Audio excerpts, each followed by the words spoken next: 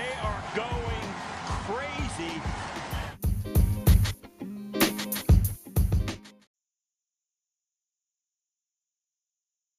Welcome to the 13th night of the Touchdowns 2020 NFL Draft Show. On last night's show, we broke down our final positional group with Chase Young and the defensive line taking centre stage. Tonight, we will look at some of the rumours surrounding this year's NFL Draft and break down what we think is for real and what is simply a smokescreen. With all of our positional groups now in the books, you can catch up with them all on the site at thetouchdown.co.uk as well as on our Twitter feed at thetouchdownNFL. Finally, if podcasts are more your thing, then you can also find an audio version of the show on the Touchdown feed at all major podcast providers. But getting back to tonight's show, back with us tonight is one of our newest writers, Tom Scott, who has been counting down the days until the draft by looking at what each team in the top 10 of the draft may do. How are you doing tonight, Tom? Yeah, not too bad, actually. The weather's been beautiful. Been busy the last couple of days, but got the chance this afternoon to go for a lovely walk with the wife, and the world was, for a moment, a lovelier place amidst all the panic that's going on. Yeah, it's all a bit strange at the moment. Just getting a little bit out of the house and having a little walk can be quite nice. Not something I've managed to do very much for some reason. I just seem to get stuck laying in the garden while the children run around me like a lunatic. But also with us tonight is another of our NFL analysts and a member of our social media team, Thomas Willoughby. See, two Toms, nothing that can go wrong on this show, right? So Tom has wrote a fantastic article looking back at the 1972 NFL draft and the strangest draft pick probably ever seen during the draft. How are you doing, Tom? I'm good. I'm very pleased with the reaction to that going out today. Very positive on that end. And I treated myself by making pasta.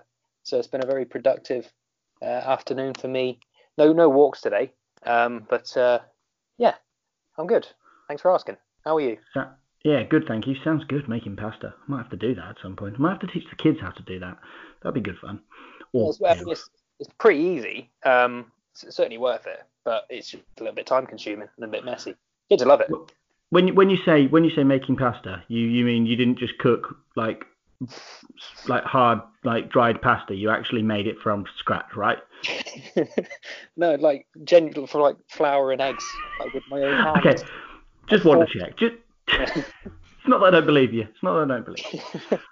Right, anyway, before we discuss pasta anymore, it's great to have you guys with us.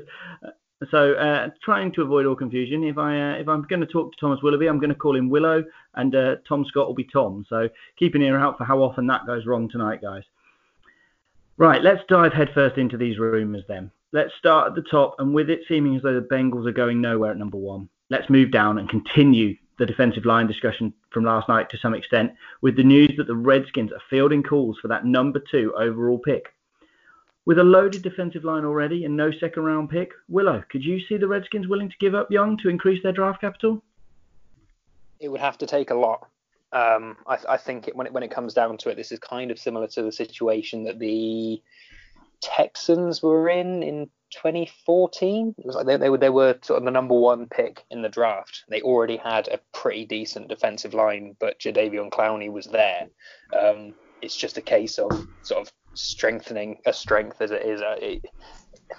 It would take a lot for them to move down, and it feels to me as if either they're trying to create try to create some sort of what's the word I'm looking for? Interest in the position rather than there being sort of an active look. There may be 1 or 2 teams that have possibly called them to see what it would take, but I think it would take too much for it to be much more than just an inquiry at this stage. Do you see it the same way, Tom? In a nutshell, yeah. I'm not buying it. I don't think that the Redskins will entertain an offer that isn't ridiculous, and I don't think there's any team that's willing to make a ridiculous offer. So the only way I could see it happening is if somebody like the Giants, the Lions, or the Dolphins, someone like that, are absolutely in love with Chase Young and think he is the best player by miles after Joe Burrow and want to go up and get him. So the Redskins aren't dropping down that far, but could potentially still pick up a second round pick if the price was high enough. Because honestly, I actually think if the Redskins had their optimal choice without there being a clear gap for many between Young and Okudah, I actually think Okudah fits their needs more in terms of they've got a strong defensive line, as we've mentioned. So if there was a way they could drop down and still get someone like Isaiah Simmons or Jeff Okudah, I really think they would like that option to be on the table. But dropping any further just becomes dangerous, and then you start getting into which offensive tackle do you want. If you're not in the quarterback conversation, which it seems they're not, but there's been rumours of that as well, I just don't see what the benefit is when you've got a stud there.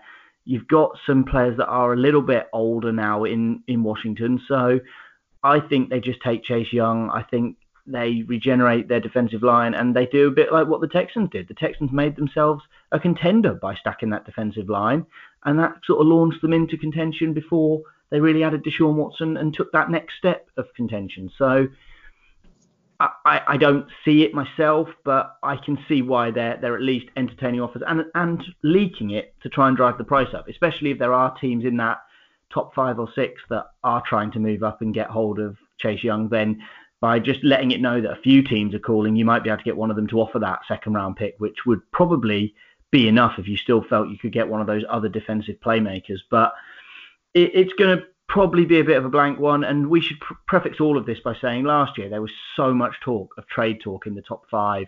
Everybody was going to be moving around. No one was happy with their draft slot, and then nobody moved until the Steelers came up to pick 10. So I think all of this has to be taken with a pinch of salt. At the moment, everybody's just trying to throw out smoke screens, try and make someone give them a stupid offer that they can't turn down.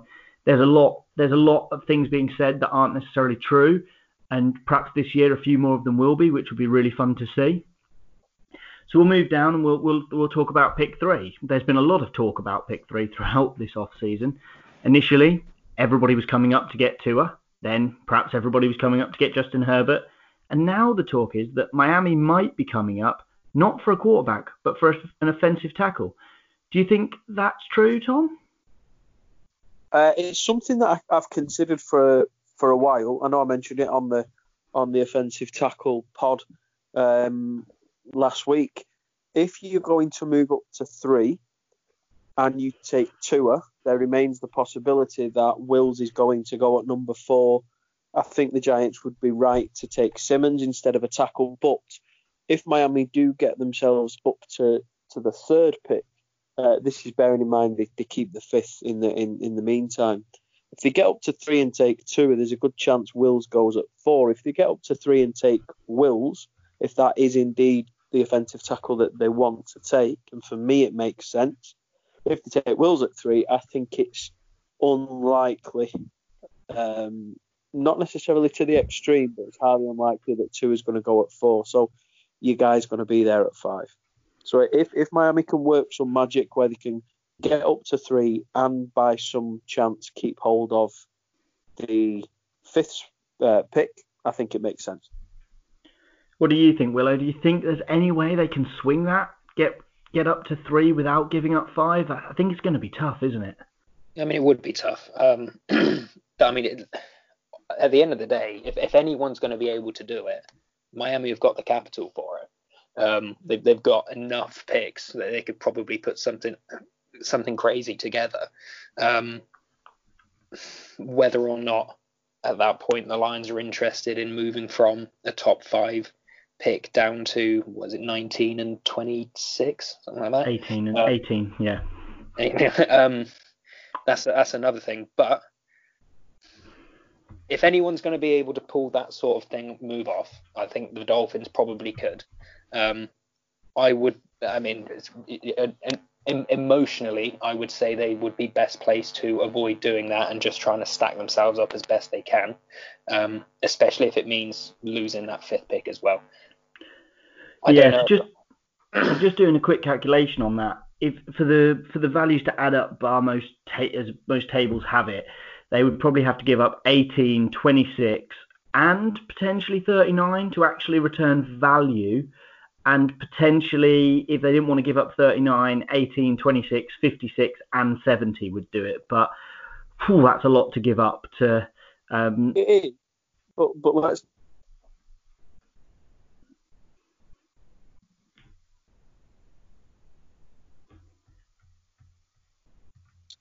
Because Detroit are in need of a cornerback. So,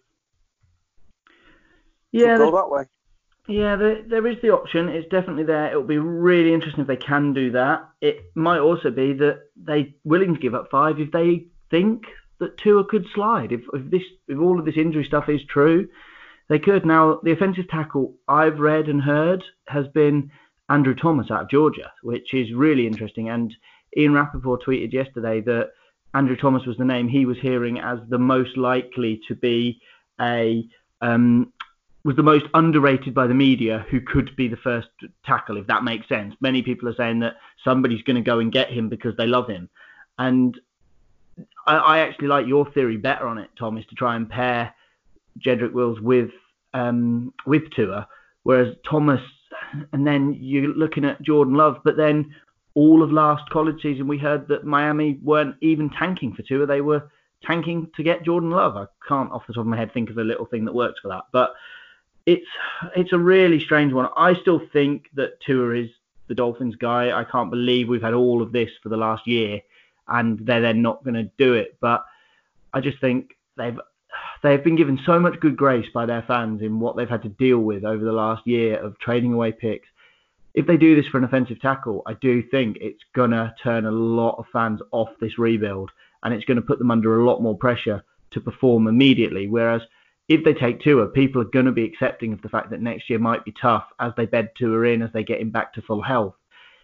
It's a really hard sell, and I know they can't do what the fans want, but it's so difficult to see where an offensive tackle, which have not been locks in the top 5 picks in the past, to go on and be success. And I know quarterbacks aren't either, but if you nail your offensive tackle on the left side, are you setting yourself up in the same way that you're setting yourself up if you nail quarterback?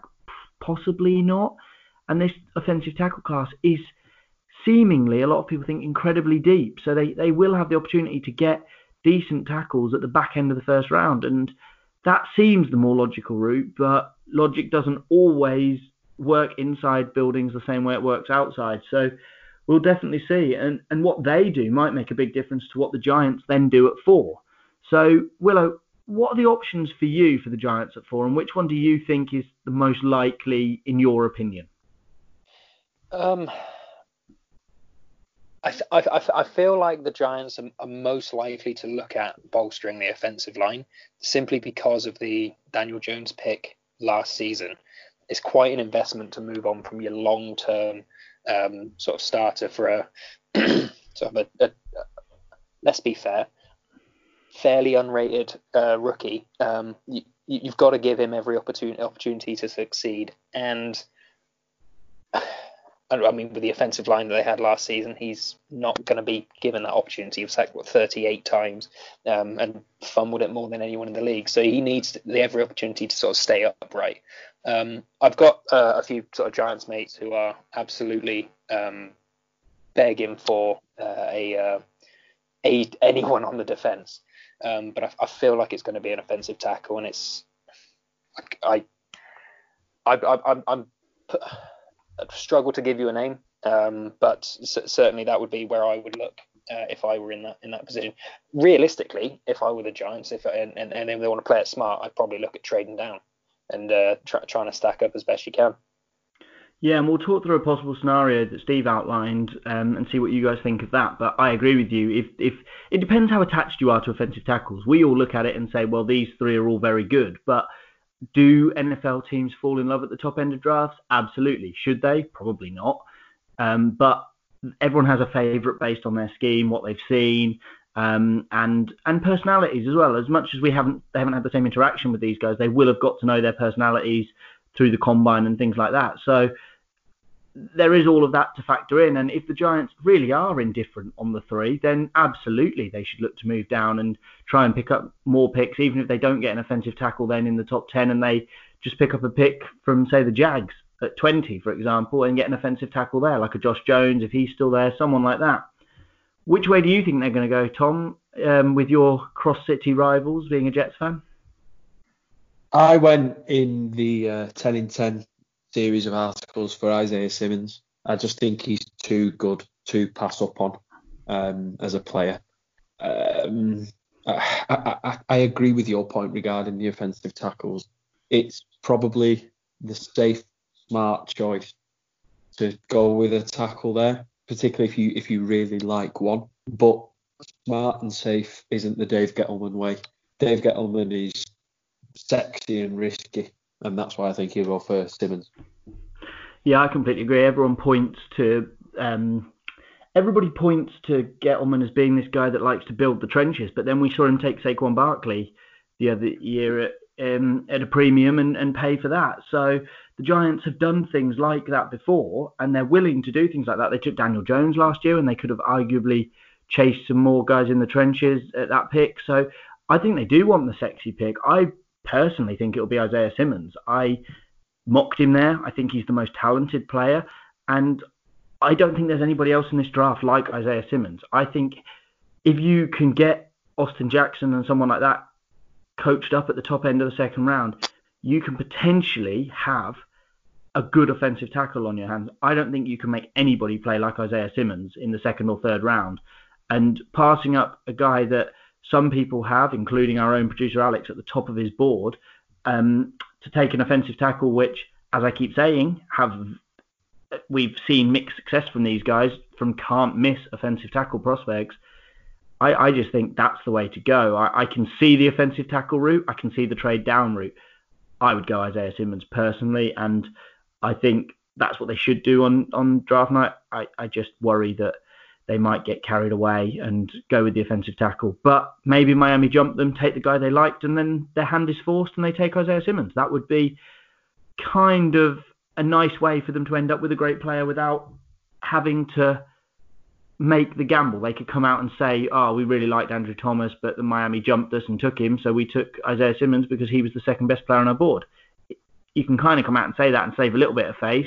Now people will say, why didn't you jump up a spot and get him? But it is what it is. So I think if you're happy with either of them, that's the way I'd play it, and almost hope that Miami or Detroit make the decision for you. So we talked about the Giants potentially trading down, and Steve floated this idea of Yannick Ngakoue being traded with the 9th overall pick to send the 4th overall pick to Jacksonville. So do you guys see Yannick Ngakoue getting traded this weekend? And do you think there is a scenario where he could end up in New York, Tom? Ooh, it's a tough one. I mean, I agree with the point that was made about how after Chase Young, you're really not taking a player of Ngakoue's ability at this point. But he's done himself no favours in terms of his draft stock this week. So it'd be really interesting to see where he does end up. I think Jacksonville are desperate to get draft capital in return for him. I think he's desperate to either go before the draft or to get cut. I just think he wants out. But I think the way he's gone about it has hurt his draft stock, and that might play into the Giants' hands. Yeah, and I'm not going to lie. If I'm a rebuilding team, I probably want the second round pick that would make up the value difference between 9 and 4 instead of Yannick Ngakoue, who I've got to pay a lot of money to. I don't buy into that from Steve's angle. If I'm a rebuilding team, I don't want to pay Yannick Ngakoue a lot of money. So I'd go that way. What do you see, Willow? Do you see it similar to us? Yeah, no, I mean, the first thing I thought of when that was kind of brought up is that's a pure Madden trade right there. Like that's the sort of trade that you make when you've had a pretty rubbish sort of season on Madden. You've got a guy who wants to be paid that you're just not interested in, and it's one that the computer will always accept. Unfortunately, neither teams are computer controlled. I've got a note, literally a line written for this, which is he will be traded. Don't know when. Don't know to who. So sorry, I can't be much more help than that. In terms of what you've suggested, I can't see that scenario playing out. Although it would certainly sort of help that New York Giants team.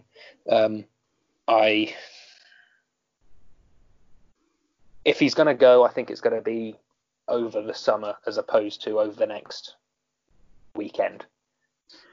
Yeah, I think it's tough. I don't think that the Jags are going to accept... Well, I don't know. Maybe they will accept a high second. We really don't know what the Jags want for Ngakoue. We don't know what's been offered. We don't know whether they're even going to do it or whether they just are that fed up with him now. They want to almost torture him for a year and just let him sit on the shelf, which would be a bit stupid. But I can we've seen it before with Le'Veon Bell, where the Steelers just weren't willing to, just didn't let him go and just kept hold of him because no one was willing to meet their asking price, which the whole thing is just going to get out of hand. And you're right. At some point, I feel like they are going to have to go move him. And the later they leave it, the worse it's going to get. And perhaps this is the best option they'll have on the table. I just don't know from the Giants' point of view if it's the right thing to do. I think Dave Gettleman gets hammered routinely on social media. If this happens draft night, I think the knives are out no matter how well he nails the draft, because giving up the draft capital that he would be to get a player that needs to be paid is just, it doesn't seem to make sound financial sense. If the Giants had a bad season last year and are actually just one or two players away from a run to the Super Bowl, then absolutely go and do it and get Ngakoue on a short-term contract. Do the Jags and the Rams theory of get as many high-paid players as you can and put them together and see if it hits. It hasn't hit for those two teams, but you got to take the gamble to try and win the Super Bowl. I completely back that plan, even when it doesn't work. You've got to go for it, because otherwise you're just constantly settling to be the fifth or sixth best team in the league, which is just silly. You've got to push your chips in at some point. But the Giants aren't there. By the time they're contending, Ngakoue is probably going to be through the guaranteed money on his contract in 2 or 3 years' time, and is possibly going to be making a fuss in New York that he wants a new contract and threatening to hold out, by which point you've paid a guy to get nothing from him. You've won a few more games, brilliant. You've cost yourself more draft capital and some better players. So to me, it doesn't make long-term sense. I can see the theory, but I'd avoid it. And we know the Giants are willing to move away from troublesome players. So would they be willing to bring one in? And they moved away from a troublesome player last off-season in Odell Beckham. They were quite happy to ship him out. And now, less than a year later, we're hearing that Cleveland might be willing to ship him out. So we've heard floated that he could go to Minnesota for a second round and a fifth round pick. We've heard some other rumblings that other teams are involved in talking to Odell Beckham or talking to the Browns about Odell Beckham. Do you see him potentially being traded this weekend, Willow, or do you think it's another situation where we might see this later in the off-season? And if so, do you think they'll get a first-round pick for him, the Browns? I don't think it'll be this weekend. If it happens at all, I think it's another case of it. If it's going to happen, it'll be over the summer. And I'm not sure they're going to get a first-round pick for him. Make no mistake, Odell Beckham is still a top player. And even last season, although it was pretty down by his standards, it was still over 1,000 yards. I'm not too sure what his price would be, unfortunately. But what I will say is, if it is the Vikings who get him, I would be confident in saying that puts them near, if not the top of the NFC pile. I think Odell Beckham's fantastic. I just think that a combination of the perceived attitude that he has, as well as the fact that Cleveland would be quote unquote willing to move on from him after a season, might hurt what they can potentially get from that initial investment. But again, I would be shocked if it happens this weekend. As with Ngakoue, I think it's probably something that would happen over the summer, if not heading into whatever the pre-season situation is. I think they're not really confident in saying what that's going to look like at this moment. Yeah. So I'd like to float one option out there, and this is a bit different. If San Francisco get somebody at 13 who is not a wide receiver, and say Javon Kinlaw is there and he's their dream pick there, for example, could they be tempted then to part with number 31? They're making a push to win the Super Bowl. Again, without looking at the cap and all of that kind of stuff, would that make sense for both sides? Would it make sense for the 49ers with that 31st overall pick, where there's unlikely to be a surefire wide receiving option on the board, but they could potentially get a number one receiver to be their deep threat? Tom, do you see that as a potential option, or do you think I've just plucked that one out of thin air? It depends. I hadn't really thought about San Francisco until you mentioned it. I think a lot depends on how the board looks at 13, because if you've got those top three receivers sitting at 13, I think it could well be worth risking taking a Jerry Jeudy or a CD Lamb in the hope that they do become what they are projected to become. I think the issue with Odell Beckham is twofold. First of all, the money it's going to cost you in his current Browns contract. But also the second thing is that's now two teams where he has either found himself unhappy or the franchise has found themselves unhappy with him. And they do say third time's a charm. So there's the issue there. It really depends on where the board is. I think it's a similar situation for Minnesota. Would you not, with having 22 and 25, be best off using one of those, maybe on a Justin Jefferson if he's there, or a Denzel Mims, and take the risk that way? Yeah, it's really tough to know what to do around those picks. What's more valuable, the fifth or sixth wide receiver potentially off the board, or the fourth or fifth, or a tight guy like Odell Beckham. Now, I also think the San Fran complication you throw in, you've got Deebo Samuel, you've got Kendrick Bourne, you've got George Kittle, you've got a relatively, he's experienced in terms of years in the league, but in terms of starts, he is a relatively inexperienced quarterback in Jimmy Garoppolo, who has still got a lot of question marks around him. And you now are chucking in a big alpha personality that could really upset the balance of your locker room. And Kyle Shanahan's going to do what Kyle Shanahan does. He's not going to feed a guy because that guy wants the ball and is stamping his feet. So it's really difficult to know if that would be the way. The other option is, and this is very Vegas, would be for the Raiders to give up one of their two picks for Odell Beckham. But again, I think at 12, their best option is to go for one of those wide receivers, which negates that. So again, it might be one of those things that Willow's right. We see it slip into the summer. We see a next year pick because teams always seem more willing to give up a next year pick because it just seems that little bit further away. Can I just? Ben, can I introduce some? Sorry, Willow, you go ahead. No, I was going to say, can I just to humour your suggestion of Odell Beckham as a 49er, please? That would be incredible. The football that Odell Beckham could produce under Kyle Shanahan would be otherworldly. Having seen what he did with Julio Jones, I want that now. Do that. That would be amazing. What were you going to say? My other suggestion is far more chaotic, and you'll have to let me know if cap space will play a role here. But how about the New England Patriots give up number 23 for Odell Beckham Jr.? They take the will they won't they take a quarterback out of the equation by giving up the first round pick for him, and then they turn around to maybe a Jameis Winston and say 2-year contract, and you've got one of the wildest gunslingers in the league and Odell Beckham Jr. You've solved two issues quite swiftly there, but I'm not quite sure how it would work out in terms of cap. Not easily, without a few people being moved on from. Let's put it that way. Without getting too technical, they would need to free up some cap space, but teams are magicians at doing that. So it's not out of the question. And I have always said as a New England Patriots fan, if we're going to be bad, let's be fun and bad. So that would be fun and bad, but I don't see Odell Beckham being a Bill Belichick guy. I see that ending in tears very fast. So I'm going to come back to you, Tom. He did. Yeah, go on. Go on then. I was just about to say he did have Antonio Brown on his roster last year, so you never know. I'm not sure that was entirely his decision. I think that was one that was pushed upon him for the harmony, let's say, of the Tom Brady, Robert Kraft, Bill Belichick.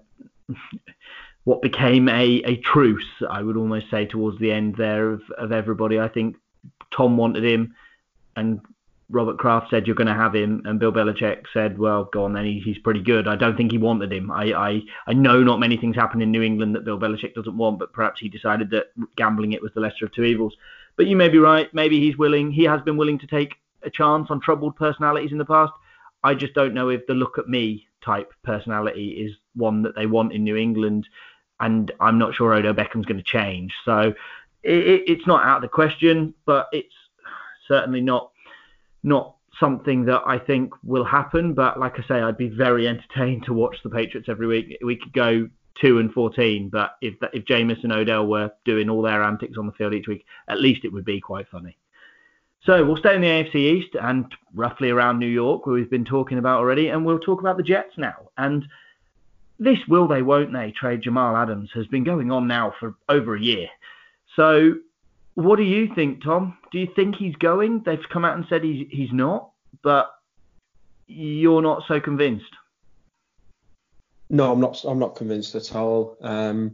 I think publicly Jamal Adams has done a decent enough job of not being a Yannick Ngakoue type of player in terms of demanding a move, but I think in his head he's checked out. And to be honest, he is by far and away the best player on the Jets roster. You could make the case that he's the best safety in the league.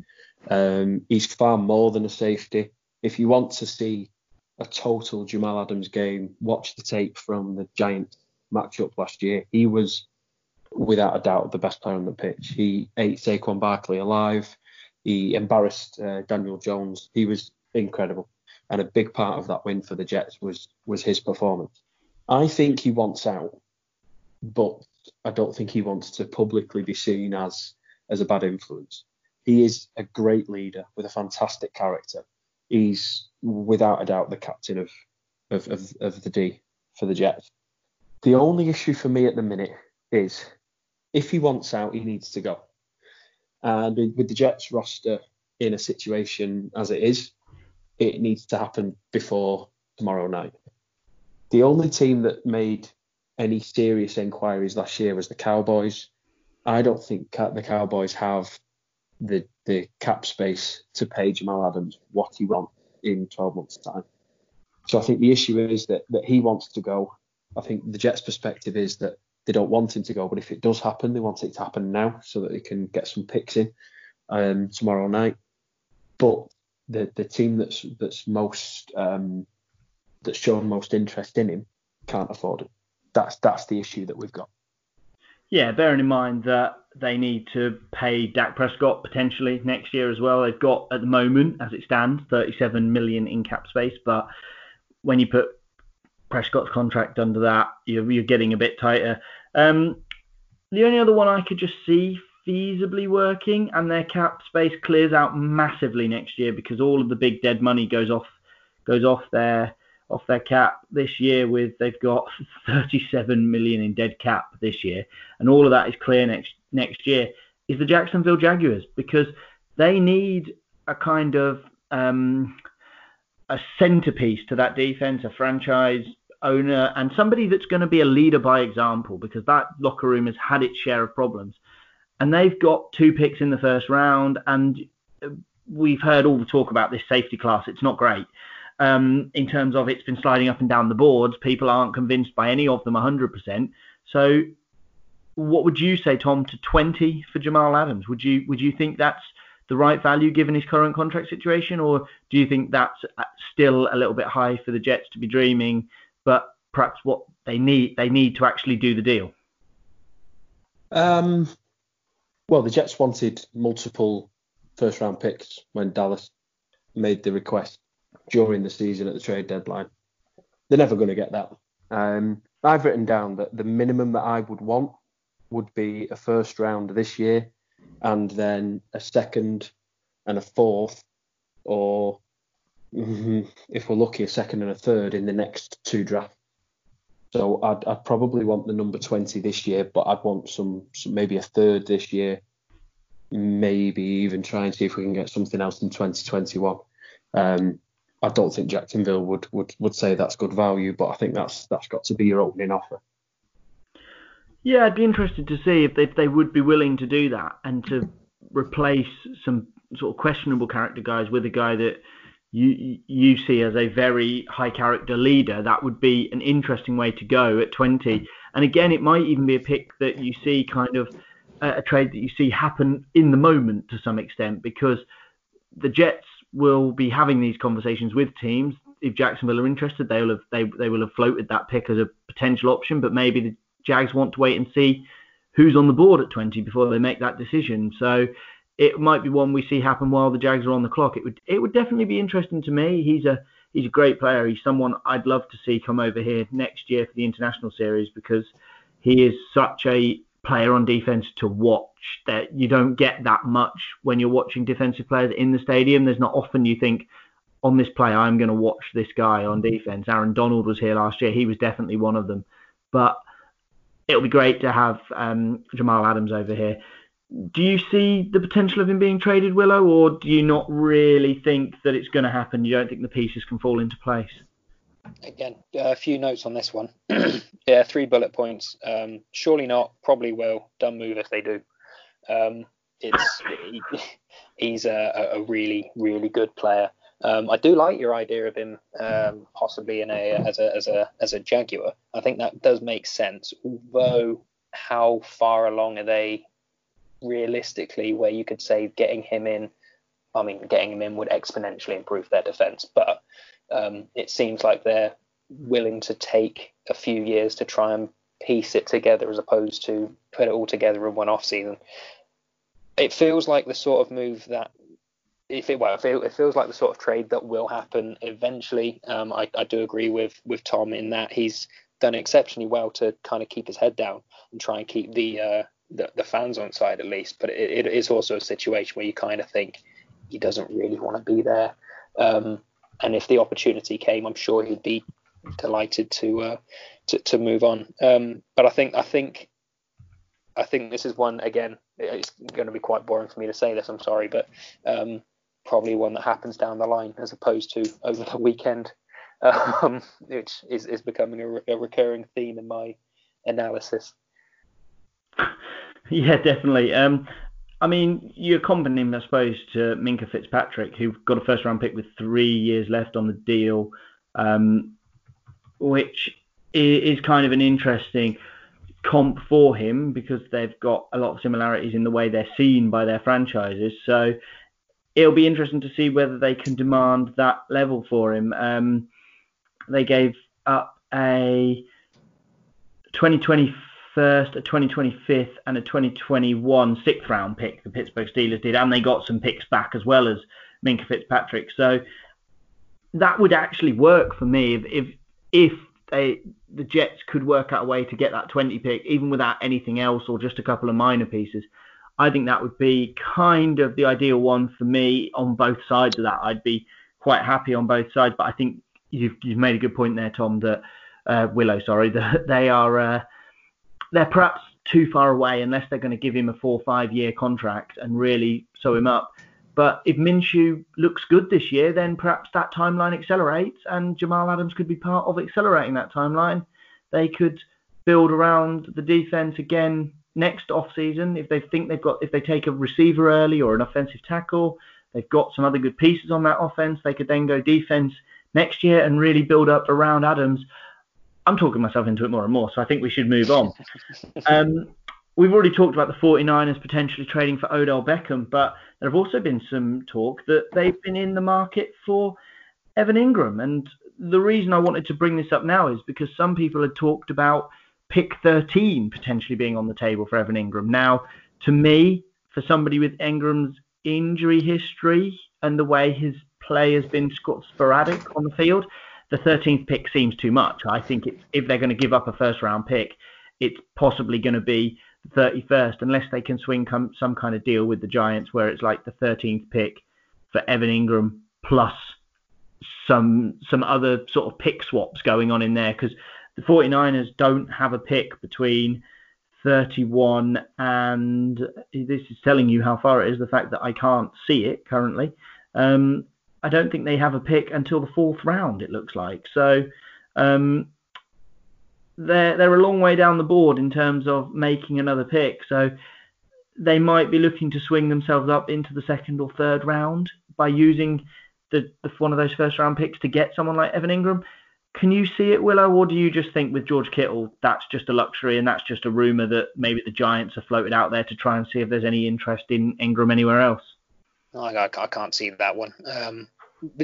Partially because of the George Kittle situation, but also the Giants are bereft of receiving options as it is.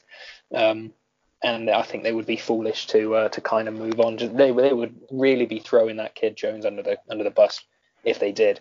Although the 49ers do need some help in receiving department, and whether or not that comes from a tight end or another wide receiver is, I mean, ultimately that's down to the coaching staff. But it's a trade too far for me. I can't see that one sort of materializing in any form.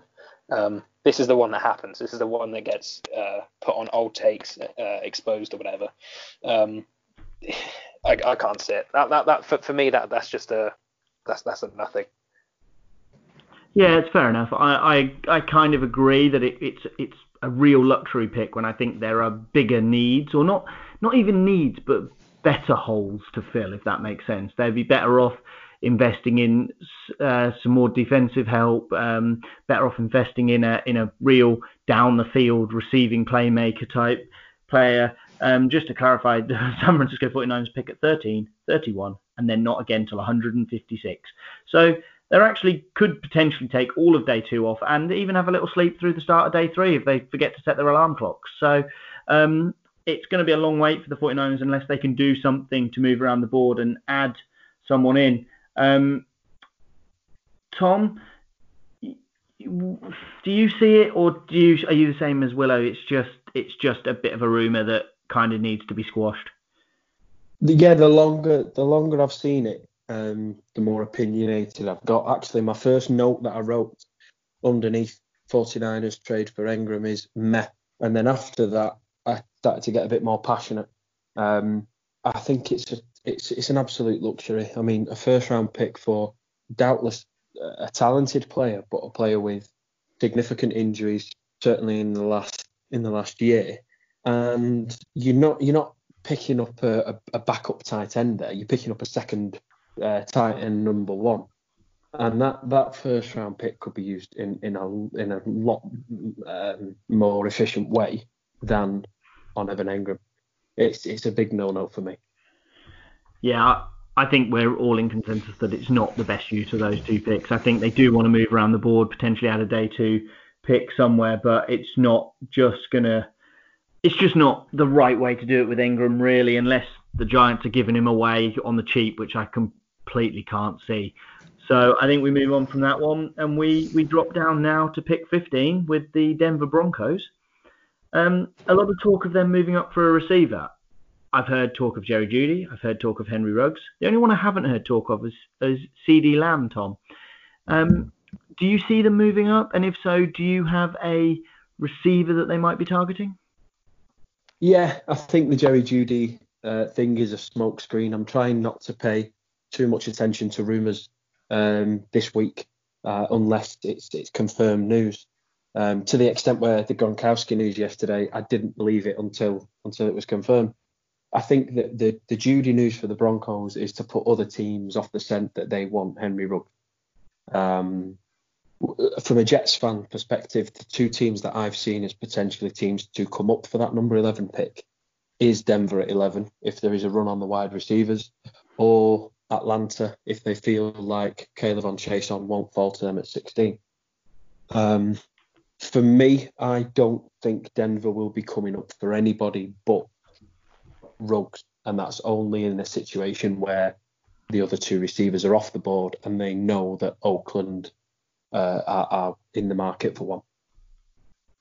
Yeah, absolutely. And if they think the Jets are as well, then they could get left looking at the third one, which is going to be a little bit problematic for them. The only thing we should just clarify is there has been the rumours about Jerry Jeudy's knee, which people have been putting out there since as the rumour kind of started being circulated by Philadelphia reporters that I saw, that it's just Philly reporters having been fed lines by the Philly team to try and get Jeudy to drop to 21, which obviously would be a dream. But we even spoke the other day, if they start to drop, then Philly will probably come up into these spots around the middle of the teens to try and get one of those receivers, and they'd be willing to pay for it. So that's definitely something to watch as well. If one of these receivers does start to drop through pick 14 and 15 is where other teams start to move.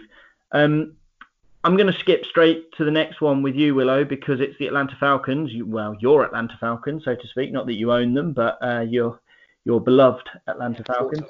Yeah. Lots of talk about them potentially trading up as well. Do you see it, and who do you think it will be? And are you happy with it, or do you think they should stay pat and see what happens? Right, I am extremely confident in saying that of all of the rumours going around, this is one that is absolutely nailed on. Be it into the top 10, be it even a couple of picks. I'm nailing my sail to the mast and saying that the Falcons are trading up, and it shouldn't even be a surprise.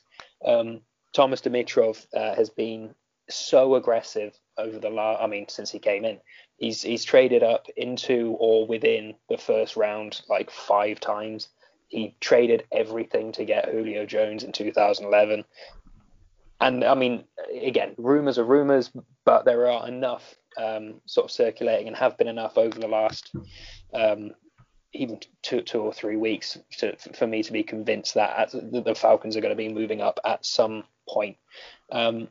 Ian Rappaport said yesterday that conversations have taken place to move well into the top 10, which isn't sort of like Jacksonville at 9. Realistically, we're potentially talking Lions, Giants, Chargers even.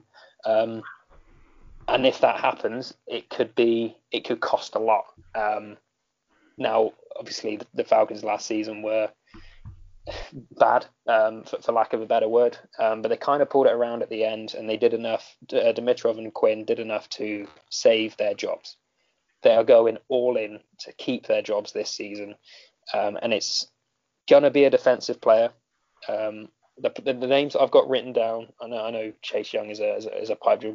I've got Simmons, Okudah, Kinlaw, or possibly even Henderson, based on some of the sort of the rumours floating around. But I am absolutely convinced that the Falcons are moving up, and they're going to give me an early night for it as well, and I can only thank them for that. I love that. That's great. So an option I can see is potentially, we talked about the San Francisco 49ers moving back if the board doesn't fall how they want, or it falls exactly how they want, and they know they can get their guy potentially still at 16. Atlanta could give up a first and a third potentially to go there. That wouldn't be too bad. To jump all the way up into the bottom of the top 10 is probably going to be a first and a second of some sort. And to go all the way up, you're probably looking at 2 firsts. So that'll be really interesting to see whether they're willing to go right up to 3, for example, and potentially have to get Jeff Okudah there. Would be the name you would surely be thinking. It would be ludicrous to go all the way up there and take CJ Henderson unless you honestly believe that he's the best and Detroit also think he's the best. Because if not, you just go up and get him from the New York Giants or anyone else that's looking to move down in the first round. So it'll really, really interesting, especially if the Giants are entertaining trade back talks and are looking to bolster next year. Then they could even potentially be willing to move out of 4 all the way down to 16, still get a decent player, maybe not a top end defensive tackle, maybe a Josh Jones is on the table there, and Atlanta could come up, give up a first round pick next year and get Simmons or Henderson or, like you say, Kinlaw. So I think you'll get a good impression of who they're going to take depending on where they jump. Absolutely. I think if they jump into the top 5, it's a Simmons or an Okudah type guy. If it's into the sort of top 10, it's a Henderson, Kinlaw. And if it's only up a couple of picks, then it's just going to really depend on who's falling. But it could be either of those 2 guys I just named. So there's lots of options on the board for the Atlanta Falcons, and they never make it boring. And you can say that the Julio Jones pick paid off in droves. So why not? If you think you've got the right pick and you're saving your job, absolutely go for it. So I really like that. I think it could be a lot of fun. I think you're either going to be absolutely depressed on Friday morning, Willow, with the result of that trade, or bouncing off the walls. And I can't wait to see which one it's going to be, quite frankly. We'll finish with a bit of talk about quarterbacks, because honestly, we haven't really talked about quarterbacks that much other than Miami potentially skipping over them. We'll start with the obvious ones of do you see anybody, Tom, moving up and getting Tua or Herbert in the top 10? Do you see anybody outside the top 10, like a Vegas potentially jumping up? Or do you really think it's a case of Miami the Chargers in that top 10, and then if not, it might even be Miami coming up later to get the other one. What do you kind of see with those two? Yeah, I have a plan for Las Vegas that you'll have to remind me to mention later on when we come to backup quarterbacks looking for a new home. It's definitely silly season in the NFL, and the silliest is the conversation about quarterback. Anyone sort of entertaining the notion that Miami have fallen out of love with Tua just sort of seems to go against 2-3 years of Miami following this guy's career. And I just don't see any good reason why at this point they would go for Justin Herbert. My opinion is that Tua will go to Miami, whether that be at 2, 3 or 5. I think Herbert will slide down the board a little bit. We might see a team come up into the middle of the round to get him before he falls as far as the Patriots. Even if a team does jump ahead of the Patriots, I think I wouldn't be surprised to see Jordan Love go there at 23. So for me, Burrow and Tua in the top 5 picks, Herbert in the mid first round, particularly if a team comes up, and maybe Jordan Love at the end of the round. But a lot of the conversation particularly about Miami and Herbert, I just can't see it. Absolutely, and I was going to ask you, Willow, quickly, what do you think about Jordan Love? Do you think we'll see him picked on day one, and do you think a team will come up for him, or do you, similarly to Tom, think that it could be a New England Patriots pick? I'm unsure on that, but we've seen them do stuff like that in the past. But then again, I convinced myself they were going to draft Lamar Jackson only to see Sonny Michel get picked, which I fully understood, but didn't make me feel any better. What do you think, Willow? Do you see somebody banking on Jordan Love at the back end of day one, and do you think it's going to come via trade or somebody already in place? I think it'll be. I do. I agree with Tom in that I think he's going to be a end of the first round pickup. I don't think it'll be New England. My money, if I was to put money on it, would be the Saints personally. Despite their alleged infatuation with Taysom Hill, let's be honest, that's not going to happen long term. I can fully see a scenario where he's taken and asked to sit for a year, and then let him battle it out with the tight end they're pretending is a quarterback next season. I can't hate that more. I'm not happy about it, quite frankly. No, I know you're not as a Falcons fan, but I can't hate the idea of the Saints doing something like that when, if they'd won multiple Super Bowls in the last 10 years, I would understand it. And I would understand putting a succession plan in place. But this is a team that has perennially underachieved when it's come to the playoffs. And I think they are in real risk of losing, to some extent, some areas of that locker room if they put a quarterback in place on the basis of a succession plan when they could take potentially a talent to bolster the defense, or if a wide receiver slips, they could go up and get, or even look to bolster their offensive line a little bit further. I just think it would be the most ridiculous pick in terms of what they do, because I just don't see things like that being a good plan. And I know you could argue that Baltimore did something similar, but everybody kind of knew what Joe Flacco was. Drew Brees still has the ability to take this team to the Super Bowl this year. Baltimore didn't have that ability in Joe Flacco when they drafted Lamar Jackson. I don't see it. And I think it will be one of those decisions that come the end of next year, if they do it, we might look back and laugh at when they get knocked out of the playoffs again, and somebody who got taken around there is contributing to a playoff team somewhere else and is proven really good. And then there's a lot of pressure on Jordan Love to succeed. I agree. It's something they should do, but I think there's more likely we see them go and get somebody's backup quarterback potentially in the preseason, a bit like they did with Teddy Bridgewater. They identify a guy that they like an Andy Dalton, someone like that. It's probably not that guy, but it's going to be someone young with upside more than likely. But I think they look at it that way. I don't know who that guy is yet, but I didn't think it was going to be Teddy Bridgewater, let's put it that way. So it's definitely going to be interesting, and we'll just quickly touch on backup quarterback trades before we get out of here. two names that straight away come to mind are Andy Dalton and Josh Rosen, two guys that, well, and Andy Dalton, we know he's capable of being a starter, and Josh Rosen, we know he potentially has the upside to be a starter if he is coached right, because you don't go in the first round if people don't think you have that upside. Tom, you mentioned the Raiders, but what do you think for them, and what do you think for Dalton and Rosen? Do you see either of those two guys moving, and what is this grand plan you've got for the Raiders? I'm really intrigued. Oh, okay. So my grand plan for the Raiders is Josh Rosen. I think Josh Rosen could be got on the cheap.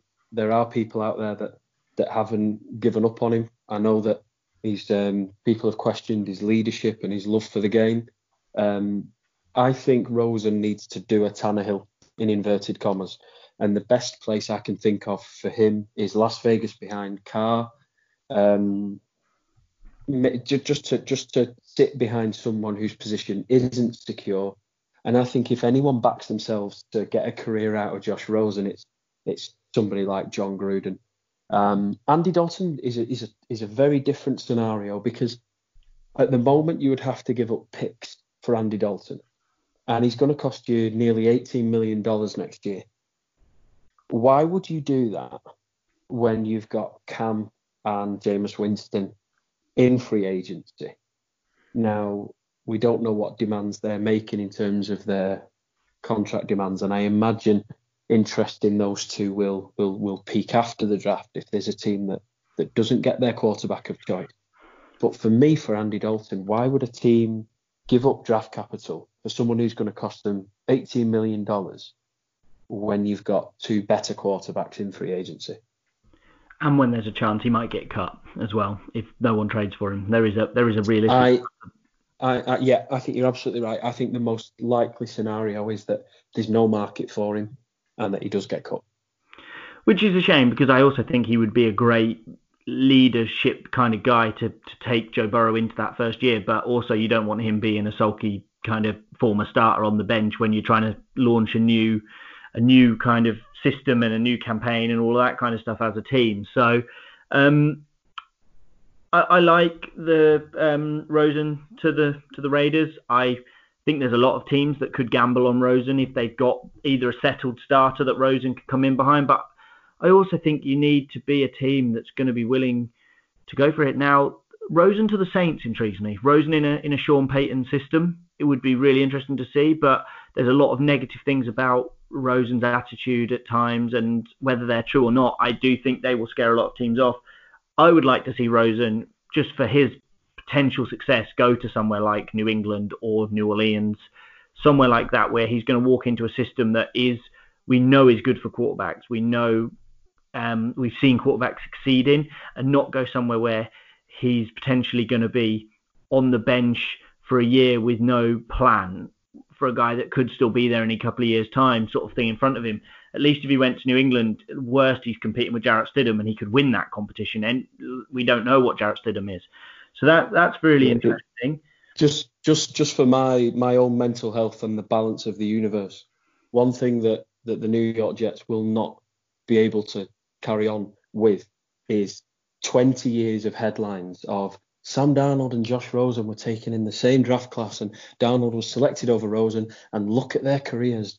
Josh Rosen has 2 Super Bowls in 10 years. Sam Darnold was cut after his 5th year. I cannot even entertain the notion of Rosen going to New England, because the rules of the universe say that he will become a success. And I can't stand it anymore, Ben. I'm sorry. The Patriots cannot be that good any longer. Okay, I'm not going to mention that again in case Tom explodes. So just finish with you quickly, Willow, on that. Do you see any of those guys moving? Do you feel the same way about Dalton and Rosen? And any prediction for where Cam or Winston might end up? Certainly feel the same way about Rosen. I don't think you get taken in the top 10 of sort of top 10 picks and not have something about you, especially when the two teams that you've played for have seemingly been trying to lose on purpose. Unfortunately, I won't mention it, but I'm absolutely convinced that your well-being is going to be threatened over the next 20 years, Tom. I'm so sorry to say. In regards to Dalton, I completely agree with your sentiment that it's difficult to justify a move for him when both Winston and Newton are available, and those markets aren't going to be, although those stories aren't going to be tied up until after the draft. So for Andy Dalton, I just think he's going to be cut at some point over the summer, and somebody's going to probably pick him up on a really cheap deal just to play backup. I think his career as a star is kind of over, unless something drastic happens. But absolutely, I think you've pretty much nailed it with those guys.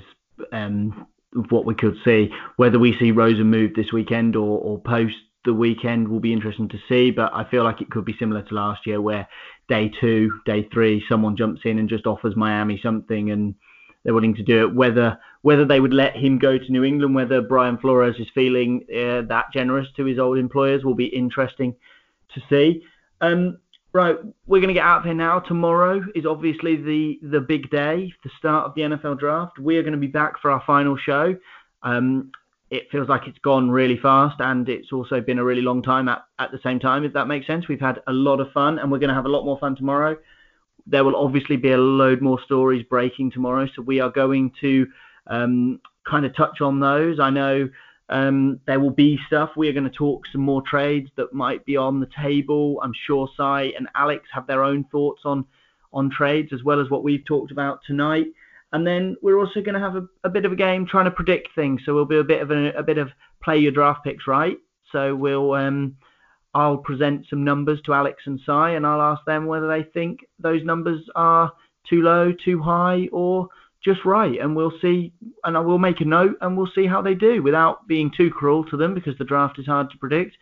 I'll keep them written down, and I'll judge them on it afterwards, and make a bit, and we'll crown a winner of who predicted the draft better post-draft. So that'll be interesting to do. Before we get out of here, Willow, could you let us know where we can find you and just re-promote your fantastic article from today? Yeah, sure. I'm on all of the socials, Willow290592. I've just put out the most bizarre NFL draft pick in history. It's a really weird one, but because it's so Atlanta.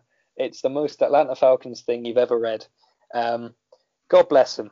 They try their best, and those Saints, they always find a way to ruin it for us. But it's a long one, but it was really enjoyable to read, and I'm glad that people are resonating with it. Absolutely, it was a lot of fun. It was something I knew about but wasn't familiar with all of the bits around it. So really interesting to read the kind of bigger picture. So thanks for that. It was a lot of fun to look at this morning. I spent most of my time just reading it instead of editing it, which is always good for me. What about you, Tom? You obviously are in the middle of your 10 for 10, so you've got one left tomorrow. So just enlighten us on who it's going to be. I imagine after the Redskins today, tomorrow's going to have been the easiest article to write. In some regards, yes. In other ways, trying to write umpteenth article as to why Joe Burrow is the consensus number 1 pick presented some difficulties. So spoiler alert, I've decided Joe Burrow should be the number 1 pick tomorrow night. So yeah, that 10 in 10 concludes tomorrow on Twitter. Look out for it in the morning, and find me on Twitter at Down the Manny Road. Brilliant. Thank you very much, guys. As always, you can find me at BenRoll15 on Twitter or at the Touchdown NFL. We will have plenty of good stuff for you coming tomorrow. We will be recapping some of the things that we have covered over the last couple of weeks. Check out the Twitter feed, as I'm sure there'll be plenty of articles dropping. We'll be re-promoting some of our fantastic draft stuff over the last few weeks. And then post-draft, we're going to carry on with breaking down this draft and moving on to some fun things, looking back over the last season and the last decade in football. So be sure to check that out. Thank you again so much for joining us tonight, and we look forward to seeing you tomorrow for the final day of our 2020 NFL Draft Show.